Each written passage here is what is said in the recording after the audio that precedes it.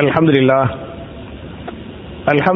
நஹ்மதுஹு வ நஸ்தஈனுஹு வ நஸ்தக்ஃபிருஹு வ நு'மினு பிஹி வ நதவக்கலு அலைஹி வ நஊது பில்லாஹி மின் ஷுரூரி அன்ஃபுஸினா வ மின் ஸய்யிஆத்தி அமாலினா மன் யஹ்திஹில்லாஹு ஃபலா முதில்ல லஹு வ மன் யுத்லில் ஃபலா ஹாதிய லஹு வ அஷ்ஹது அன் லா இலாஹ இல்லல்லாஹு வஹ்தஹு லா ஷரீக லஹு வ அஷ்ஹது அன்ன முஹம்மதன் அப்துஹு வ ரசூலுஹு. اللهم صل على محمد وعلى آل محمد كما صليت على إبراهيم وعلى آل إبراهيم إنك حميد مجيد. اللهم بارك على محمد وعلى آل محمد كما باركت على إبراهيم وعلى آل إبراهيم إنك حميد مجيد. أعوذ بالله من الشيطان الرجيم. بسم الله الرحمن الرحيم. يا أيها الناس اتقوا ربكم الذي خلقكم من نفس واحدة وخلق منها زوجها وبث منهما رجالا كثيرا ونساء واتقوا الله الذي تساءلون به والأرحام إن الله كان عليكم رقيبا. يا أيها الذين آمنوا اتقوا الله حق تقاته ولا تموتن إلا وأنتم مسلمون. يا أيها الذين آمنوا اتقوا الله وقولوا قولا سديدا يصلح لكم أعمالكم ويغفر لكم ذنوبكم ومن يطع الله ورسوله فقد فاز فوزا عظيما. قال رسول الله صلى الله عليه وسلم فإن خير الحديث كتاب الله وخير الهدي هدي محمد صلى الله عليه وسلم وشر الأمور محدثاتها كل محدثة بدعة وكل بدعة ضلالة وكل ضلالة في النار. கண்ணியத்திற்குரிய சகோதர சகோதரிகளே, அல்லாஹ்வுடைய வீட்டில் ஜும்ஆ என்று சொல்லக்கூடிய முக்கியமான கடமை நிறைவேற்றுவதற்காக நாம் எல்லாம் இங்கே ஒன்று கூறுகிறோம். இப்படிப்பட்ட நல்ல சந்தர்ப்பத்தில் இஸ்லாத்தின் பார்வையில் கல்வி என்ற தலைப்பில் சில விஷயங்களை உங்களோடு பரிமாறிக்கொள்ள நான் ஆசைப்படுகிறேன். என் அருமை சகோதரர்களே, தாய்மார்களே, இந்த கல்வியின் சிறப்பு, கல்வியின் அவசியத்தை ஏன் நான் சொல்றேன் அப்படின்னு சொன்னா, இந்த காலகட்டமுடைய பிள்ளைகளுக்கான நிறைய தேர்வுகள், அது +1 தேர்வாக இருந்தாலும் சரி, +2 தேர்வாக இருந்தாலும் சரி, இந்த தேர்வுகள் எல்லாம் ஆரம்பித்து விட்டன. கூடிய சீக்கிரம் 10th உடைய தேர்வு வரப்போகிறது என்ற காரணத்தால மார்க்கம் கல்வியை பத்தி என்ன சொல்லுது அப்படிங்கறத இன்ஷா அல்லாஹ் நம்ம பார்க்கலாம். முதல்ல நம்ம எப்படி ஜும்ஆ தொழுகை என்பது கட்டாயமான கடமையோ இல்லையா, ஒரு ஆள் கண்டிப்பாக வெள்ளிக்கிழமை பள்ளிக்கு வந்தாக வேண்டும், ஜும்ஆ தொழுகை கட்டாய கடமை. ஒருவேளை பள்ளிவாசலுக்கு வரவில்லை, ஜும்ஆவுடைய தொழுகையை தொழவில்லை என்று சொன்னால் அவன் மிகப்பெரிய பாவியோ அல்லாஹ்விடத்தில் விசாரிக்கப்பட்டு தண்டிக்கப்படுவானோ. அதே மாதிரி ரமலான் மாதம் வந்துவிட்டால் நோன்பு நோற்றாக வேண்டும், நோன்பு நோற்கவில்லை என்று சொன்னால் அவன் எப்படி மிகப்பெரிய பாவியோ, அதற்காக மறுமையில் அல்லாஹ்வால் விசாரிக்கப்பட்டு தண்டிக்கப்படுவானோ. அதே போன்ற நோன்பை போன்ற ஜும்ஆ தொழுகை போன்ற ஒரு ஃபர்லு, ஒரு கட்டாயம் கல்வியை நீங்கள் கற்பது என்பதை நீங்கள் புரிந்து கொள்ள வேண்டும்.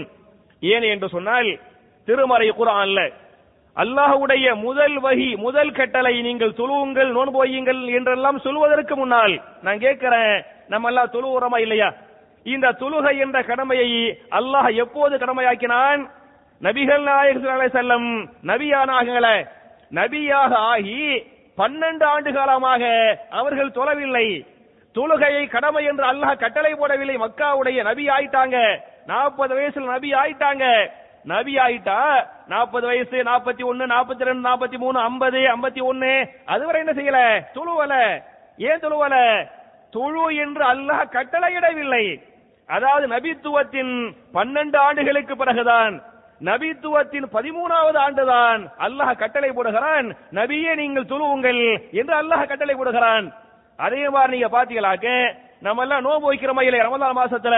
நான் கேட்கிறேன், ரசூலுல்லாஹி ஸல்லல்லாஹு அலைஹி வஸல்லம் மக்காவுல 13 வருஷம் இருந்தாங்களே, இந்த 13 ஆண்டுகளும் ரமலான் மாதம் வந்ததா வரவில்லையா? ரமலான் மாதம் வந்தது. ரசூலுல்லாஹி ஸல்லல்லாஹு அலைஹி வஸல்லம் மக்காவுல 13 வருஷமாக ரமலான் மாசத்துல நோன்பு வச்சாங்களா? வைக்கல. ஏன் வைக்கல? நோன்பு வை என்று அல்லாஹ் கட்டளை போடவில்லை. ஜகாத் கொடுக்கிறோமே, ரசூலுல்லாஹ் சஹாபாக்கள் மக்காவுடைய 13 வருஷம் ஜகாத்தை கொடுத்தாங்க. ஜகாத் அல்லாஹ் கடமைன்னு சொன்னானா? இல்ல. ஹஜ் பண்றோமே, மக்காவுடைய 13 வருஷமா ஹஜ் பண்ணுங்க அல்லாஹ் சொன்னானா? சொல்லல.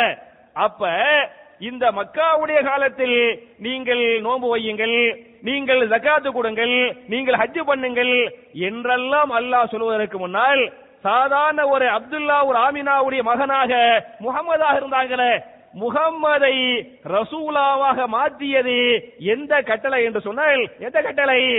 நீங்கள் படிப்பீராக, நீங்கள் ஓதுவீராக, நீங்கள் கல்வியை கற்பீராக.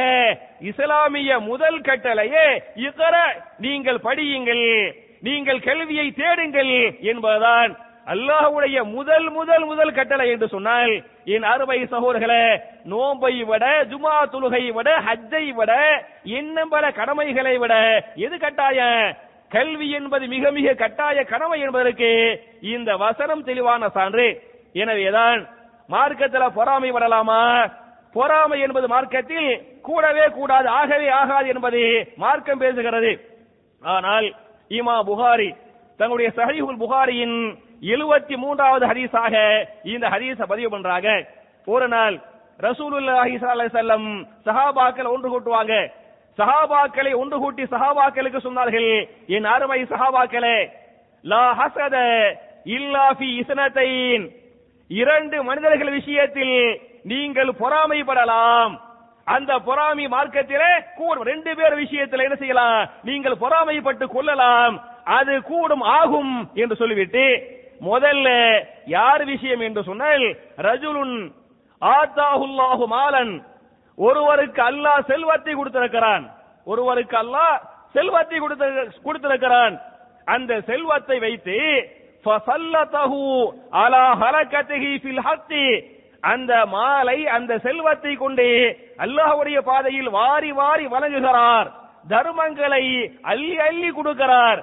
அவர் விஷயத்தை நீங்கள் பார்த்து, இது மாதிரி அல்லாஹ் நமக்கு ரிஸ்க தரனே, நமக்கு பரக்கத் தரனே, நம்ம என்ன செய்யணும், இது மாதிரி தர்மம் பண்ணனே என்று செல்வத்தை கொடுத்து அவர் தர்மம் பண்ணுகிறாரே, அவர் விஷயத்தில் நீங்கள் பொறாமைப்படுவது மார்க்கத்தில் கூடும் என்று சொல்லிவிட்டு, இரண்டாவதாக யார் என்று சொன்னால், வரஜுலுன் ஆத்தாஹுல்லாஹுல் ஹிக்மத, ஒருவருக்கு அல்லாஹ் ஞானத்தை கொடுத்திருக்கிறான், ஒருவருக்கு அல்லாஹ் கல்வியை கொடுத்திருக்கிறான். அந்த கல்வியை கொண்டு ஃபஹுவ யக்லி பிஹா, மக்களுக்கு தீர்ப்பு சொல்கிறார். தனக்கு தான் படித்த கல்வியை கொண்டு இது கூடுமா கூடாதா, இது ஆகுமா ஆகாதா, இது ஹலாலா ஹராமா என்று கேட்கிற போது ஃபஹுவ யக்லி பிஹா, தான் கற்ற கல்வியை கொண்டு அவர் என்ன செய்கிறார்? மக்களுக்கு தீர்ப்பு சொல்கிறார். தீர்ப்பு மாத்திரமல்ல, வயுஅல்லிமுஹா, அந்த கல்வியை மக்களுக்கு என்ன செய்கிறார்? கற்றும் கொடுக்கிறார். தான் கற்ற கல்வியை பிற மக்களுக்கு கற்றுக் கொடுக்கிறாரே, தான் கற்ற கல்வியின் மூலமாக பிற மக்களுக்கு தீர்ப்பு சொல்கிறாரே, அவரை பார்த்து நீங்கள் பொறாமைப்பட்டு அவரை மாதிரி நானும் படிக்கனே, நானும் கல்வியை கத்துக்கிறனே, நானும் மக்களுக்கு கத்துக் கொடுக்கனே, நானே தீர்ப்பு சொல்லனே என நீங்கள் பொறாமைப்பட்டால் மார்க்கத்தில் ஆகும் என்று இந்த செய்தியை ரசூலுல்லாஹ் சொல்றாங்கன்னு சொன்ன.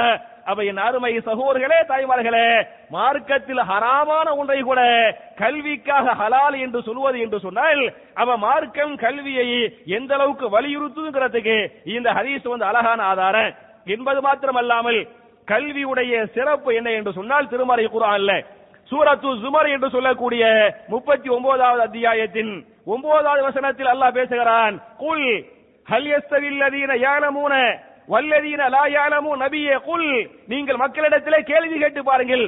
என்ன கேள்வி கேட்பது? ஹல் யஸ்தவில் லதீன யஅலமூன வல்லதீன லா யஅலமூன், கல்வியை கற்றவரும் கல்வியை கல்லாதவரும் சமமாகவர்களா என்று கேட்டு பாருங்கள். நிச்சயமாக யாரு படித்திருக்கிறாரோ அவரும் யாரு படிக்கவில்லையோ அவரும் என்ன செய்ய முடியாது? சமமாக முடியாது என்று நான் சொல்லவில்லை, சொல்வது யாரு? அல்லாஹ் ரப்பல் ஆலமீன் திருமறை குர்ஆனிலே பேசுகிறான்.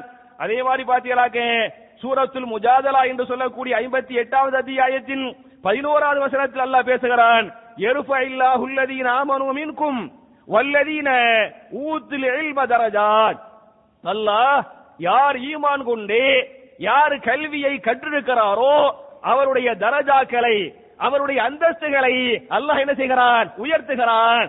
உங்களுடைய தரஜாக்களை அல்லாஹ் உயர்த்த வேண்டும், உங்களுடைய அந்தஸ்துகளை அல்லாஹ் உயர்த்த வேண்டும், உங்களுக்காக மரியாதை அல்லாஹ் தர வேண்டும் என்று சொன்னால் என்ன வேணுமா? நீங்கள் கல்வியை கற்றுக்கொள்ளுங்கள் என்று அல்லாஹ் பேசுகிறான். அதே மாதிரி நம்ம பள்ளிவாசலுக்கு வர்றோமா இல்லையா? பள்ளிவாசலுக்கு வருவதை இபாதத்தாக நினைத்துக் கொண்டு ஒவ்வொரு கால் எட்டு வைக்கிறோமே, அதுக்கு நன்மை வருமா வராதா? பாவங்களை அல்லாஹ் மன்னிப்பாரா இல்லையா? அது சொர்க்கத்தை தருவா தராதா? அதே மாதிரி ஒரு ஹதீஸ் இமாம் முஸ்லிம் பதிவு பண்ணிருக்காங்க. மன் சலக தரீகன் யல்தமிசு ஃபீஹி இல்மன் சஹலல்லாஹு லஹு பிஹி தரீகன் இலல் ஜன்னah. யார் ஒரு பாதையிலே போகிறாரோ, எந்த பாதையுடைய சொல்வதுடைய நோக்கம் என்ன என்று சொன்னால், அவர் கல்வியை தேடிய வண்ணமாக அந்த பாதையிலே போகிறார். ஒரு ஆளு கல்விக்காக பள்ளிவாசலுக்கு வருகிறார். பள்ளிக்கு நோக்கம் என்ன? கல்விக்காக பள்ளிவாசலுக்கு வருகிறார். கல்விக்காக ஸ்கூலுக்கு போறாரு, கல்விக்காக கல்லூரிக்கு போகிறார், கல்விக்காக பல்கலைக்கழகத்துக்கு போகிறார். அவர் போகக்கூடிய நோக்கம் என்ன என்று சொன்னால், என்ன நோக்கம்? கல்வியை தேடியவராக அவர் ஒரு பாதையில் போகிறார் என்று சொன்னால், சஹலல்லாஹு லஹு பிஹி தரீகன் இலல் ஜன்னah.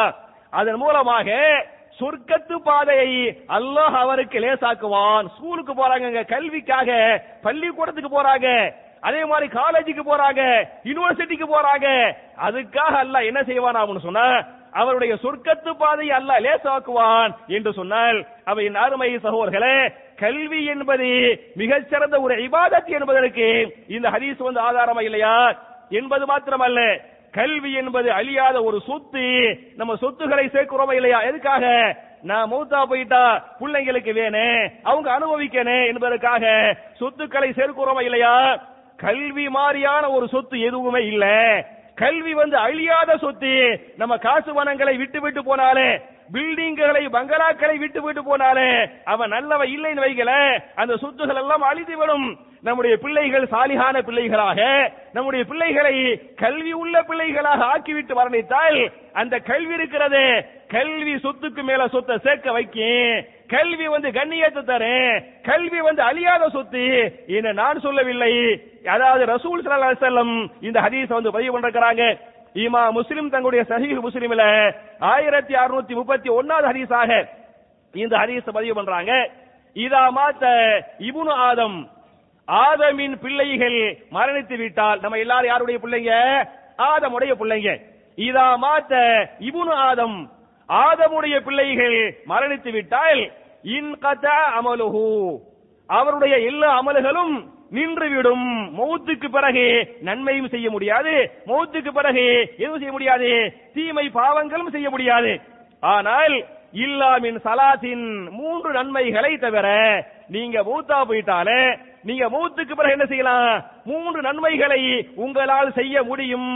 அந்த நன்மைகள் உங்களுடைய கபருக்கு வந்த வண்ணமாக இருக்கும் என்று சொல்லிவிட்டு, முதல் நன்மை என்ன என்று சொன்னால், சதகத்துன் ஜாரியா, நிரந்தரமாக இருக்கக்கூடிய தர்மம். நம்ம ஒரு பள்ளிவாசல் கட்டிருக்கிறோம், ஒரு நிலையான ஒரு சொத்தை நல்ல விஷயத்துக்காக வாங்கி கொடுத்து போயிருக்கிறோம். அந்த சொத்து இருக்கிறது, அந்த சொத்து இருக்கும் வரை நம்ம மூத்தா போயிருவோம், நம்ம கபருக்கு போயிருவோம், மக்கள் அனுபவிப்பாங்க. இன்னும் சொல்ல போனா சதக்கத்துல் ஜாரியா, எதையெல்லாம் சதக்கத்துல் ஜாரியாவாக சொல்லலாம் என்று சொன்னால், பள்ளிவாசல் மாத்திரமல்ல, மதரசாக்கள் மாத்திரமல்ல, நீங்க ஒரு கிணற தோண்டி விடுறீங்க, ஏழை எளிய மக்கள் பயன்படுறாங்க, அவங்களுக்கு பயன்பெற முடியல, நீங்க என்ன பண்றீங்க? நீங்க உங்க காசை வச்சு ஒரு கிணற தோண்டி விட்டு, இந்த தண்ணீரை மக்கள் பயன்படுத்திக் கொள்ளட்டும் என்று கிணத்தை நீங்கள் சதக்காவாக செய்தாலும் சரி. அதே மாதிரி இந்த காலத்தில் என்ன, போர் போட்டு விடுவாங்க, அது என்ன, அந்த போராக இருந்தாலும் சரி, அதுக்கெல்லாம் என்ன, சதக்கத்துல் ஜாரியா. அது மாதிரி கிணறு தோண்டி கொடுக்கிற அளவுக்கு எனக்கு அல்லாஹ் வசதியை தரல, போரு போட்டு கொடுக்கணுமே, அதுக்கு அல்லாஹ் வசதியை தரல என்று சொன்னால், நீங்கள் மரம் நட்டுங்கள். நீங்கள் அப்படியே அதிகம் சொல்கிறது, நீங்கள் என்ன செய்யுங்கள்? ஒரு மரத்தை வாங்கி, ஒரு செடியை வாங்கி, ஒரு கன்றை வாங்கி, ஒரு மரத்தை நீங்கள் நட்டுங்கள். நீங்கள் மரத்தை, ஒரு சின்ன ஒரு கன்றை நட்டிவிட்டு நீங்கள் மரணித்து விட்டால், அது பெருசாக வளருகிறது, அது மரமாக மாறுகிறது. அது மரமாக மாறி மக்கள் அந்த மரத்துடைய அடியில் நிழல்ல தங்குவாங்கல, கடுமையான வெயிலே அந்த மரத்தடியில நிழலுக்காக தங்குறாங்களே, அது உங்களுக்கு சதக்கா, உங்க நன்மைக்கு, உங்க கபருக்கு என்ன செய்ய நன்மை வரும். 2 வீலரை கொண்டு போய் அந்த மரத்துக்குள்ள உட்கார வைக்கிறாங்களே, அது என்ன நன்மை. பழத்தை பறிச்சு சாப்பிடுவாங்களே, அது என்ன சதக்கா. இன்னும் சொல்ல போனா, நீங்கள் மரத்தை வைத்து அந்த மரத்தில் வரக்கூடிய கனி வகைகளை பறவைகள் கொத்தி தின்னுகிறது. மரத்தை வச்சு மௌத்தா போயிட்டோம், அதுல மரத்துல பழம் இருக்குது, ஒரு காக்கா குருவி என்ன செய்யுது, வந்து கொத்தி சாப்பிடுது, அதை அல்லாஹ் எதுவாக எழுதுவான், நீங்கள் செய்த சதக்காவாக அல்லாஹ் எழுதுவான் என்ற ஹதீஸை இமாம் புகாரி பதிவு பண்ணிருக்கிறாங்க. அவை அருமை சகோதரர்களே, முதல்ல சதக்கத்துல் ஜாரியா, இரண்டாவதாக என்ன என்று சொன்னால் இல்முன் யுன்தஃபஉ பிஹி, பயனுள்ள கல்வி. நீங்கள் கற்ற கல்வியை பிற மக்களுக்கு என்ன செய்யணும், கற்றுக் கொடுக்கணும். அவரு கற்றுக் கொடுக்கணும், அவரு கற்றுக் கொடுக்கணும் என்று சொல்லி நீங்கள் பயனுள்ள கல்வியை கற்று அதை பிறருக்கு நீங்கள் கற்றுக் கொடுப்பீங்களே, அவங்க அமல் செய்வாங்களே, அவங்க கற்றுக் கொடுப்பாங்களே, அவங்க அமல் செய்வாங்களே, இந்த நன்மை எல்லாம் யாருக்கு போக, யாரு முதல்ல கற்றுக் கொடுத்தாரோ அவர் மௌத்தா போயிருந்தாலே, அவர் கபருக்கே போயிருந்தாலே அவருடைய கபருக்கு என்ன செய்ய அந்த நன்மை வரும் என்று இந்த ஹதீஸ் பேசுகிறது. அதே மாதிரி இன்னொன்னு மூன்றாவது என்ன சொன்னால், வலதுன் சாலிஹுன் யதுஉ லஹு, சாலிஹான பிள்ளைகள் அவங்க அம்மா அப்பாக துஆ செய்வாங்களே, அது என்ன செய்ய மறுமைக்கு வரும், கபருக்கு வரும் என்று சொன்னால், அவை அருமை சகோதரர்களே, மௌத்துக்கு பிறகு நம்ம தொழுவ முடியாது, அதே மாதிரி மௌத்துக்கு பிறகு நோன்பு வைக்க முடியாது. ஆனால் நம்ம கற்ற கல்வியை கற்றுக் கொடுத்தோமா இல்லையா, அதை வச்சு அமல் செய்வாங்களா இல்லையா, அதை வச்சு பிற மக்களுக்கு கற்றுக் கொடுப்பாங்களா இல்லையா, அந்த நன்மை நம்ம முதல்ல கற்றுக் கொடுத்தவே நமக்கு சேர்த்து வரும் என்று சொன்னால், அப்ப கல்வியுடைய அவசியம் என்ன, சிறப்பு என்னங்கிறதுக்கு இந்த ஹதீஸ் அழகான ஆதாரம் என்பது மாத்திரமல்லாமல், என் அருமை சகோதரர்களே, தாய்மார்களே, இன்னைக்கு இஸ்லாமிய சமுதாயம் மிக மிக பின்தங்கி போனதுக்கு முக்கியமான ஒரு சில காரணங்களில் முக்கியமான காரணம் கல்வியின்மை, அறியாமை, படிப்பறிவு குறைவு. எனவே கல்வியின்மைதான் இந்த நாட்டில் முஸ்லிம்களை பிற்படுத்தப்பட வைத்து விட்டது என்பதை நீங்கள் புரிந்து கொள்ள வேண்டும். சில காரணங்கள், முதல்ல கல்வியின்மை, இரண்டாவது ஒற்றுமையின்மை. பாக்குறோமா இல்லையா, ஒற்றுமை தனியா பேசுவோம் இன்ஷா அல்லாஹ், பாக்குறோம். அரசியல் நேரங்க, இது அரசியல் நேரம், அரசியல் கூட்டணி வைக்கணும். நம்ம இந்த நாட்டு சிறுபான்மை, நம்ம என்ன பெரும்பான்மையா, நம்ம எல்லாரும் ஓட்டு போட்டானே ஒரு எம்பியை தேர்வு செய்ய முடியுமா, ஒரு எம்எல்ஏ தேர்வு செய்ய முடியுமா, நீங்கள் முதலமைச்சராக பிரதமராக நீங்கள் ஆக முடியுமா, நீங்கள் ஜனாதிபதிகள் ஆக முடியுமா, முடியாது. ஆனால் நம்ம என்ன செய்யணும்னு சொன்னா, நம்ம ஒன்றுபட்டிருக்கிற இஸ்லாமிய சமுதாயங்கள், இஸ்லாமிய இயக்கங்கள், மார்க்கத்தில் ஓலோ இயக்கம் வச்சுக்கிறாங்களே, எல்லா இயக்கம் ஒன்னா சேர்ந்திருக்கணும், என்ன சேரல, அதுக்கு மேல நீங்க பாத்தீங்கன்னா சேரதா இல்ல, அந்த இருக்கக்கூடிய 4-5 அமைப்புகள் சேர்ந்து 4-5 அமைப்புகளும் ஒன்னா இருந்து ஒரே அணிட்டு போகலாம், திமுக போகலாம், அதிமுக போகலாம் என்று சொல்லி இருக்கக்கூடிய அமைப்புகள், இஸ்லாமிய அமைப்புகள், செல்வாக்கு உள்ள, சக்தி உள்ள, மக்கள் உள்ள அமைப்புகள் ஒரே அமைப்புக்கு போயிருந்தால் அது மரியாதையாக கண்ணியமாக இருக்குமா இல்லையா? அப்ப இது இஸ்லாமிய சமுதாயம் பின்தங்கி போனதற்கு சில முக்கியமான காரணங்கள். அதில் ஒரு முக்கியமான காரணம் கல்வியின்மை, இரண்டாவது முக்கியமான காரணம் இறையச்சமின்மை, மூணாவது முக்கியமான காரணம் ஒற்றுமையின்மை. நான் கேட்கிறேன், அல்லாஹ்வுடைய பயம் இருக்குது அப்படின்னு சொன்னா இது மாதிரி 4 அமைப்பா இருப்பாங்களா? ஒரு அமைப்பு ஒரு ஆள்கிட்ட, ஒரு அமைப்பு என்ன, இவன் திமுக, அவன் அதிமுக, அவன் என்ன தினகரன் போறமா இல்லையா? அப்ப என்ன அப்படின்னு சொன்னா, அவர்களுடைய சுயநலம், லாப நோக்கம், துனியாவுடைய வாயுதா. அப்ப சமுதாய பாதுகாப்பு, நாடு எங்க போகுதுன்னு உங்களுக்கு தெரியும். சிபிஐ உடைய இயக்குனரே பாடுபடுகிறார் இல்லையா? அந்த நாட்டுல சிபிஐ உடைய இயக்குனருக்கு அவரை பாடுபடுத்துறாங்க. தேர்தல் கமிஷனர் பார்த்திருக்கிறோம், சேஷன் இருந்தாரு. ஒரு காலத்தில் தேர்தல் கமிஷனர் என்றால் யார், அவருடைய அதிகாரம் என்ன என்பதை சேஷன் காட்டினாரு. இன்னைக்கு தேர்தல் கமிஷனர் அரசாங்கத்துடைய கையில் இருக்கிறது. தேர்தல் கமிஷன் மாத்திரமல்ல, இன்னும் சொல்ல போனால் நீதிமன்றமே, ஒரு நீதிபதி தீர்ப்பு சொல்கிறார். ஒரு நீதிபதி என்ன பண்றாரு, அவர்களுக்கு காவிகளுக்கு சாதகமாக தீர்ப்பு சொல்கிறார். தீர்ப்புக்கு பிறகு தீர்ப்பை சொல்லிவிட்டு ஆமா நேரத்தில் அவர் பதவியை ராஜினாமா செய்யறாரு. பதவியை ராஜினாமா செஞ்சுட்டு 1 மாசம் கழிச்சு பாத்தீங்களாக்கு பிஜேபி போய் சேர்றாரு அப்படின்னு சொன்ன, அப்ப என்ன அர்த்தம், எல்லாம் காவி பயம். சுப்ரீம் கோர்ட்டுடைய தலைமை நீதிபதி சதாசிவம், சுப்ரீம் கோர்ட்டில் தலைமை நீதிபதியாக சதாசிவம் இருந்தாரு. சதாசிவம் என்ன பண்றாரு, அமித்ஷாவுடைய வழக்குல அமித்ஷா விடுதலை செய்யறாரு. அதுக்கு பிறகு என்ன, அவர் விடுதலை செய்யறாரு. 1 மாசம் கழித்து அவருடைய பதவி ஓய்வு பெறுகிறார். நேராக கேரளாவில் என்ன அவர் கவர்னராக ஆக்கப்படுகிறார் என்று சொன்னால் கரெக்டா திட்டமிட்டு காய நகர்த்துறாங்க. இந்த மாதிரியான காலகட்டத்தில் அரசியல் சாசனம் என்று ஒன்று இருக்கிறதா, சட்டம் ஒன்று இருக்கிறதா, பாதுகாப்பு என்று ஒன்று இருக்கிறதா என்றெல்லாம் கேள்விக்குறியாக இருக்கிறது. இந்த நாட்டில் முஸ்லிம்கள் வாழ முடியுமா, சிறுபான்மை கண்ணியத்தோடு வாழ முடியுமா, சிறுபான்மை நினைக்கக்கூடிய உணவுகளை உண்ண முடியுமா என்ற மிகப்பெரிய ஒரு கேள்விக்குறியாக இருக்கிறது. இந்த மாதிரியான காலகட்டத்தில் கூட இஸ்லாமிய அமைப்புகள் இயக்கங்கள் ஒன்றுபடவில்லை என்று சொன்னால், ஒன்றுபட்டு ஒரு அணியின் செல்லவில்லை என்று சொன்னால், இவர்கள் உண்மையில் சமுதாயத்திற்காக பாடுபடுறாங்களா, தங்களுக்காக பாடுபடுறாங்களா என்பதை நீங்களே யோசித்து பாருங்கள். என் அருமை சகோதரர்களே, இந்த சமுதாயம் பின்தங்கி போனதற்கு முதல்ல கல்வியின்மை, இரண்டாவது என்ன இறையச்சமின்மை, மூணாவது ஒற்றுமையின்மை, இதான் காரணமாக இருக்கிறது என்ற அடிப்படையில் கல்வி என்பது மிக மிக அவசியம். ரசூலுல்லாஹி ஸல்லல்லாஹு அலைஹி வஸல்லம் கல்வியை எந்த அளவுக்கு சொல்றாங்கன்னு சொன்னா, இந்த சமுதாய கல்வியை ரெண்டா பிரிச்சு வச்சிருச்சு. எப்படி பிரிக்குது? மார்க்க கல்வி, உலக கல்வி. இதுவே முட்டாள்தனமான பிரிவுங்க. இவர் மார்க்க கல்வியை நான் என் பிள்ளைய வரசாவுக்கு அனுப்பிவிட்டா ஹாபிஸா படிக்க அனுப்பி விடுறேன், ஆலிமுசா படிக்க அனுப்பி விடுறேன் என்று சொல்லுவீங்க. இவர் மார்க்கத்துக்கு அனுப்புறாரு அப்படிக்குவாங்க. நீங்க உங்க பிள்ளைய ஒரு டாக்டராக, ஒரு இன்ஜினியராக, ஒரு வக்கீலாக படிக்க அனுப்பிவிட்டால் என்ன சொல்லுவாங்க? இது உலக கல்வி. நான் கேட்கிறேன், அல்லாஹ் ரப்பல் ஆலமீன் கல்வியை இப்படி ரெண்டாக பிரித்தானா? நபிகள் நாயகம் ஸல்லல்லாஹு அலைஹி வஸல்லம் கல்வி இப்படி உலக கல்வி, மார்க்க கல்வின்னு பிரித்தாங்களா? இப்படி பிரிக்கலையே. கல்வி எப்படி பிரித்தாங்க? பயனுள்ள கல்வி, பயனற்ற கல்வி ரெண்டா பிரித்தாங்க. உலக மார்க்கம் என்று பிரிக்கவில்லை. ஹதீஸ்களை படிச்சு பாருங்க. நபிகள் நாயகம் ஸல்லல்லாஹு அலைஹி வஸல்லம் கல்வியை ரெண்டா பிரிக்கிறாங்க. ரெண்டா பிரிச்சு சொல்றாங்க, முதல் கல்வி பயனுள்ள கல்வி. முதல் கல்வி என்ன? பயனுள்ள கல்வி. பயனுள்ள கல்வி என்று சொல்லிவிட்டு அல்லாஹ்வை துஆ செய்றாங்க, அல்லாஹும்ம இன்னி அஸ்அலுக இல்மன் நாஃபிஆ. அல்லாஹ்வே பயனுள்ள கல்வியை எனக்கு தருவாயாக, அல்லாஹ்வே பயனுள்ள கல்வி எனக்கு தருவாயாக என்று அல்லாஹ்வை துஆ செய்றாங்க. அப்ப பயனுள்ள கல்வி என்று சொன்னால் நாம் வரலாறுகளை படிக்கிறோமா இல்லையா? வரலாறை படிப்பது பயனுள்ள கல்வியா இல்லையா? அதே மாதிரி ஒரு ஆள் டாக்டர் படிக்கிறாரு, டாக்டர் மருத்துவம் படிப்பது பயனுள்ள கல்வியா, பயனுள்ள கல்வி இல்லையாங்க? பயனுள்ள பக்காவான கல்வி. நான் கேட்கிறேன், இமாம் புகாரி தன்னுடைய சஹீஹுல் புகாரில ஒரு பாடத்தை போடுறாங்க.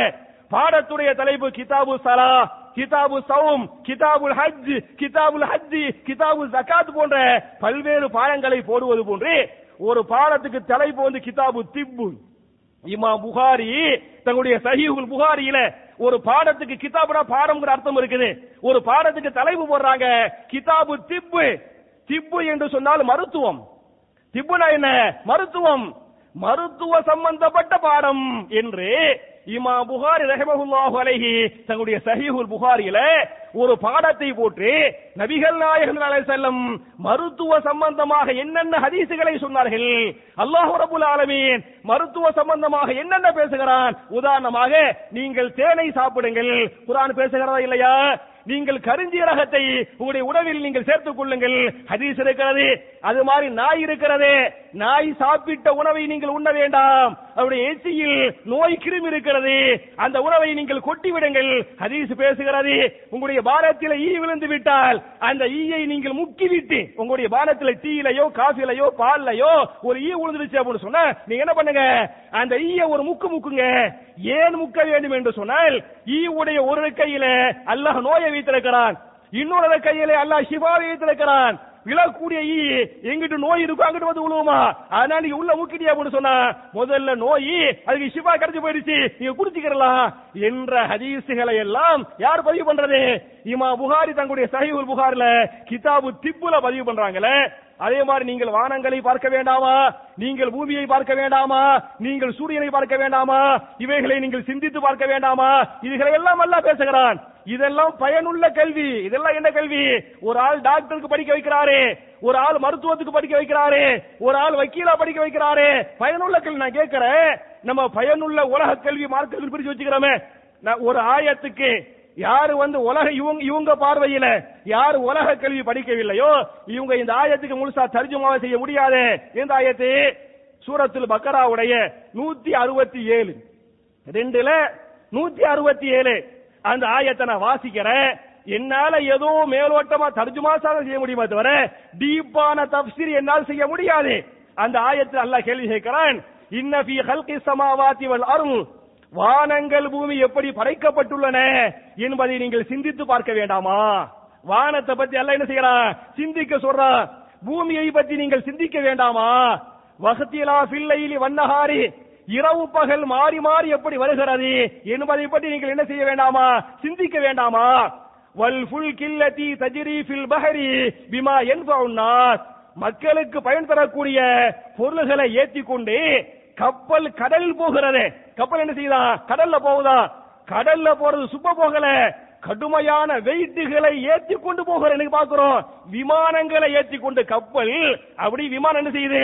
கப்பல்ல வந்து இறங்குது, கப்பல்ல வந்து ஓடுது. அப்ப ஏறக்குறைய ஏர்போர்ட் எங்க இருக்கிறது? கப்பல் இருக்கிறது. அதை எல்லாம் பேசுகிறான்.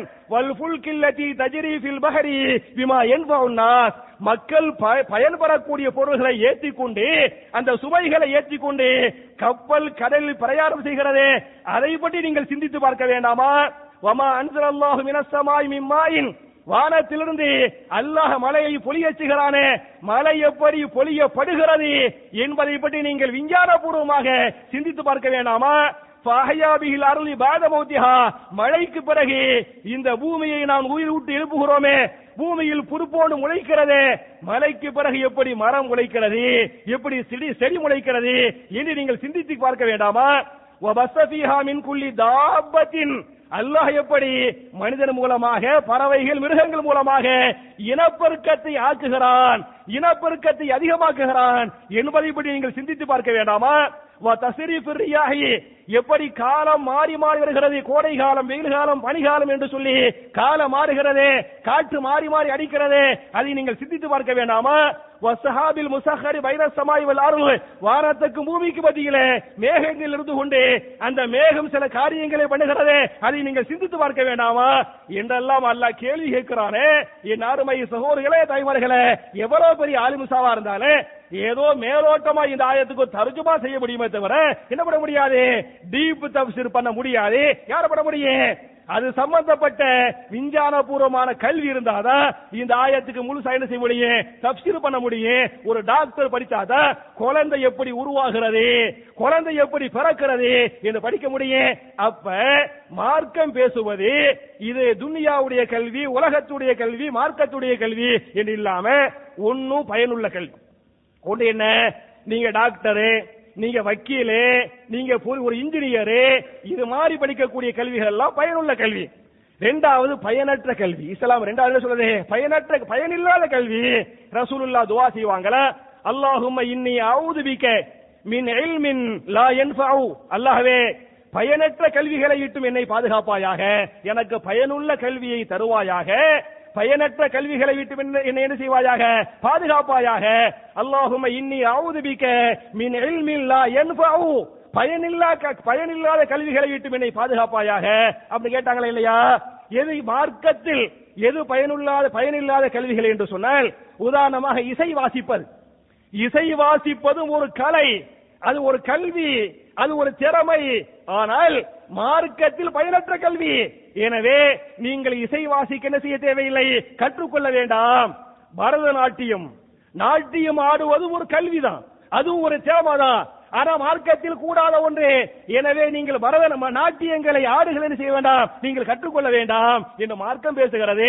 எனவே பயனுள்ள எல்லா கல்விகளையும் நம்ம கத்துக்கிறனே, அது ஜும்ஆ தொழுகை போன்ற என்ன கட்டாயமான கடமை என்பதை புரிந்து கொள்ள வேண்டும். இந்த கல்வியை நாம் கற்க வேண்டும் என்று சொன்னால் ரெண்டு காரியத்தை பண்ணணும். ஒண்ணு, கல்விக்காக நம்முடைய பிள்ளைங்க எல்லாம் அல்லாஹ்ட்ட அதிகமா துஆ செய்யணும். நான் ரெண்டு துஆவை சுருக்கமா சொல்லி தர்றேன். முதல்ல என்ன துஆ? ரப்பி ஜிதினி இல்மா, திருமறை குர்ஆன்ல சூரா தாஹா என்று சொல்லக்கூடிய 20வது அத்தியாயத்தின் 114வது வசனத்தில இந்த துஆவை அல்லாஹ் பதிவு செய்கிறான். நீங்கள் இந்த துஆவை கேட்டுக்கொள்ளுங்கள். ரப்பி ஜிதினி இல்மா, என் ரப்பே என்னுடைய கல்வி ஞானத்தை இன்னும் அதிகப்படுத்துவாயாக. இது பிள்ளைகள் மாத்திரமல்ல, நபிகள் நாயகம் ஸல்லல்லாஹு அலைஹி வஸல்லம் வஹி வந்து கொண்டிருக்கிறது. வஹி வரக்கூடிய நபிக்கு அல்லாஹ் உத்தரவு போடுவான், குல் ரப்பி ஜித்னி இல்மா, நபியே உங்களுடைய கல்வியை அல்லாஹ் அதிகப்படுத்துறீங்க, துஆ செய்யுங்க அப்படி அல்லாஹ் சொல்லி தர்றான். இந்த துஆவை கேட்கனே. இரண்டாவது, அல்லாஹும்ம இன்னி அஸ்அலுக இல்மன் நாஃபிஆ, அல்லாஹ்வே எனக்கு பயனுள்ள கல்வியை தந்தருள்வாயாக, அல்லாஹ்வே எனக்கு பயனுள்ள கல்வியை தந்தருள்வாயாக என்று ஒன்னு துஆ செய்யனே. இரண்டாவது, துஆ மட்டும் பத்தாது, முயற்சிக்கணும், விடாமுயற்சி வேணும்.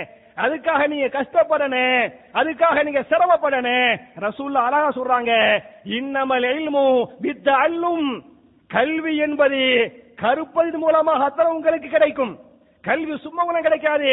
அதுக்காக என்ன செய்யணும்? நீங்கள் கற்றுக்கொள்ள வேண்டும். அதற்காக நீங்கள் மெனக்கட வேண்டும். அதற்காக நீங்கள் முயற்சிக்க வேண்டும். அதற்காக நீங்கள் கஷ்டப்பட வேண்டும். அப்ப மெனக்கறமே, முயற்சி பண்றமே, கஷ்டப்படுறமே, அதன் மூலமாக உங்களுக்கு என்ன செய்வனே?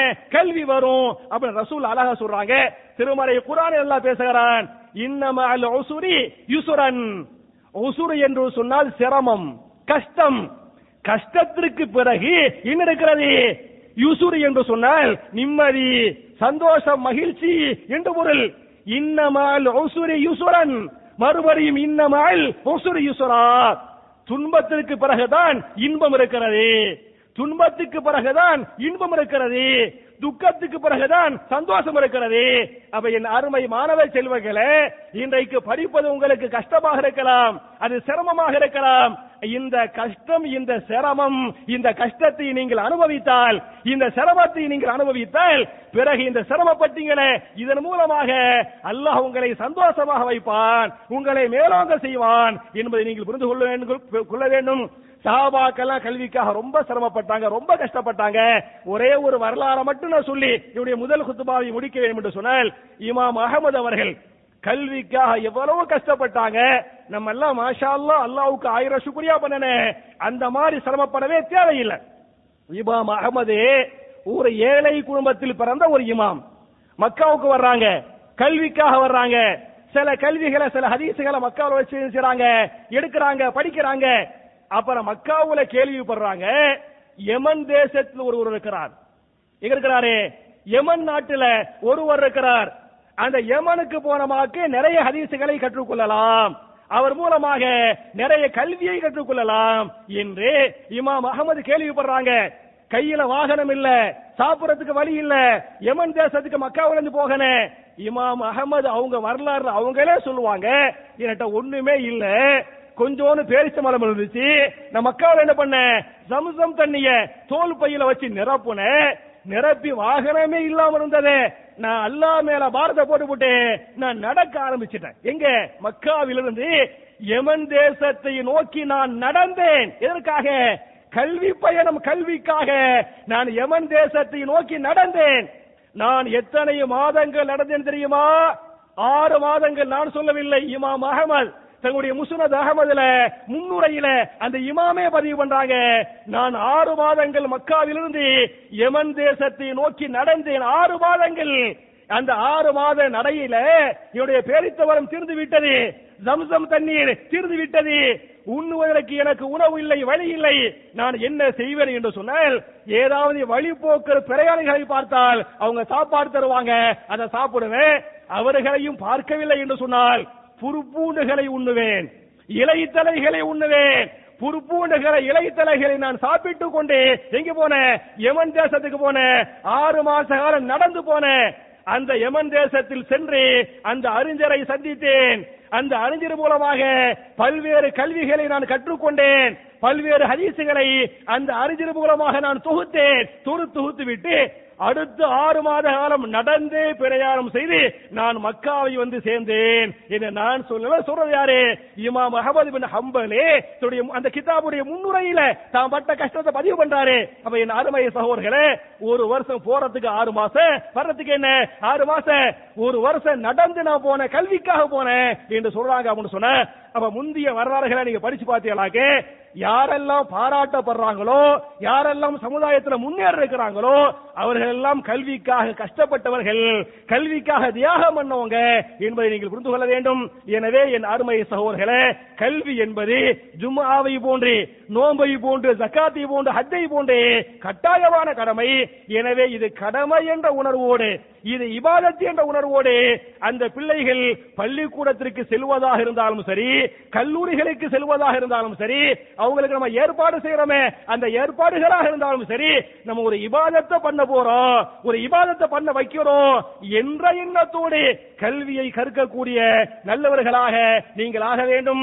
நம்முடைய பிள்ளைகளுடைய கல்வி கற்பதாக இருந்தாலும் சரி, இது தேர்வுடைய காலம் என்ற காரணத்தால அவருடைய அந்த தேர்வு பரீட்சையில அந்த தேர்வு ஹால்ல உட்காருவாங்க, எக்ஸாம் ஹால்ல உட்கார்ந்து அந்த கொஸ்டின் பேப்பர் பார்ப்பாங்க.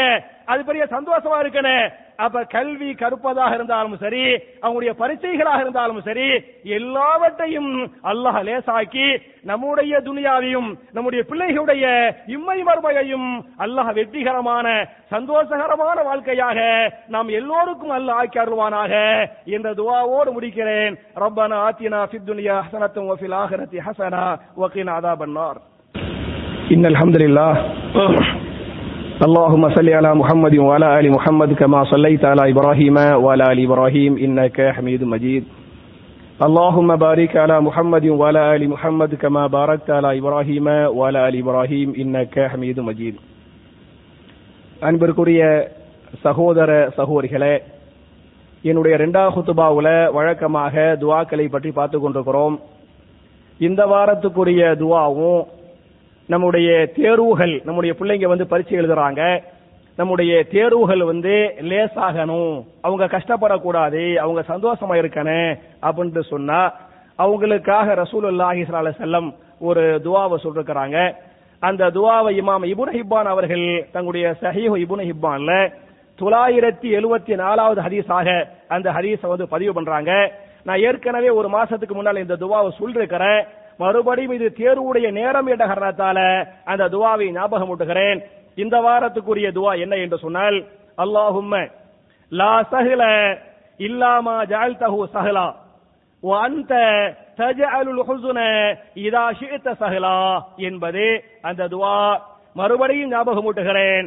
அல்லாஹும்ம லா சஹ்ல இல்லா மா ஜஅல்தஹு சஹ்லா وأنت تجعل الحزن إذا شئت سهلا என்பது அந்த துஆவுடைய பொருள் என்ன என்று சொன்னால், அல்லாஹும்ம அல்லாஹ்வே, லா சஹ்ல ஈஸியானதே இல்லை, இல்லாமா ஜஅல்தஹு சஹ்லன் எதை நீ ஈஸியாக்கினாயோ அதை தவிர, நீ எதை ஈஸியாக்கினாயோ அதை தவிர வேற எதுவுமே என்ன இல்லை, ஈஸியானதே இல்லை என்று சொல்லிவிட்டு وأنت تجعل الحزن إذا شئت سهلا, அல்லாஹ்வே நீ நாடினால் கஷ்டமானதை கூட எதுவாக ஆக்கிவிடலாம், லேசான ஈஸியானதாக ஆக்கிவிடலாம் என்ற அற்புதமான துஆ. அப்ப என் அருமை சகோதரர்களே, நம்முடைய வாழ்க்கையில இந்த துஆவை அதிகமா கேட்கணும். குறிப்பாக பிள்ளைகளுடைய வாழ்க்கையில் அந்த பரீட்சைக்கு முன்னால இந்த துஆவை அதிகமா கேட்கணும். அல்லாஹ் ரப்பல் ஆலமீன் என்னென்ன துஆக்களை குர்ஆனில் பதிவு செய்கிறானோ, நபிகள் நாயகம் ஸல்லல்லாஹு அலைஹி வஸல்லம் என்னென்ன துஆக்களை கேட்டாங்களோ, கேட்க சொன்னாங்களோ, அதை எப்படி சஹாபாக்கள் சமிஅனா வாதானா கேட்டோம் கட்டுப்பட்டோம் என்று அந்த துஆக்களை மனப்பாடம் பண்ணாங்களோ, அதை ஓதுனாங்களோ, பிற மக்களுக்கு எடுத்து சொன்னாங்களோ, அதுபோன்ற நன்மக்களாக நாம் அனைவரையும் அல்லாஹ் ஆக்கி நம்முடைய பாவங்களை மன்னித்து நம்முடைய இபாதத்துகளை எல்லாம் அல்லாஹ் அங்கீகரித்து இந்த துனியாவுடைய வாழ்க்கையில இஸ்லாமிய சமுதாயத்தை பொறுத்தவரை இந்த இந்திய நாட்டில் முஸ்லிம்கள் இந்த நாட்டில கண்ணியமான மக்களாக, பாதுகாப்பு நிறைந்த மக்களாக, நம்முடைய சொத்து சுகங்களும் பாதுகாப்பு உள்ள சொத்து சுகங்களாக இந்த துனியாவையும் அல்லாஹ் ஆக்கி மறுமையில் ஜன்னத்துல் ஃபிர்தௌஸ் என்று சொல்லக்கூடிய மிக உயர்ந்த சொர்க்கத்தின் வாரிசுகளாக நபிமார்களோடு சஹாபாக்களோடு இதுபோல நாம் அனைவரையும் அல்லாஹ் ஒன்று சேர்த்து வைப்பானாக என்ற துஆவோடு முடிக்கிறேன். அல்லாஹும்ம அஇஸ்ஸல் இஸ்லாம வல் முஸ்லிமீன் வ அதில்ல ஷிர்க வல் முஷ்ரிகீன் ரப்பனா ஆத்தினா ஃபித் துன்யா ஹஸனத்தன் வ ஃபில் ஆখিরাতি ஹஸனா வ கினா அஸாபன் நார் வ ஆகிரு தஅவானா அனில் ஹம்துலில்லாஹி ரப்பில் ஆலமீன்.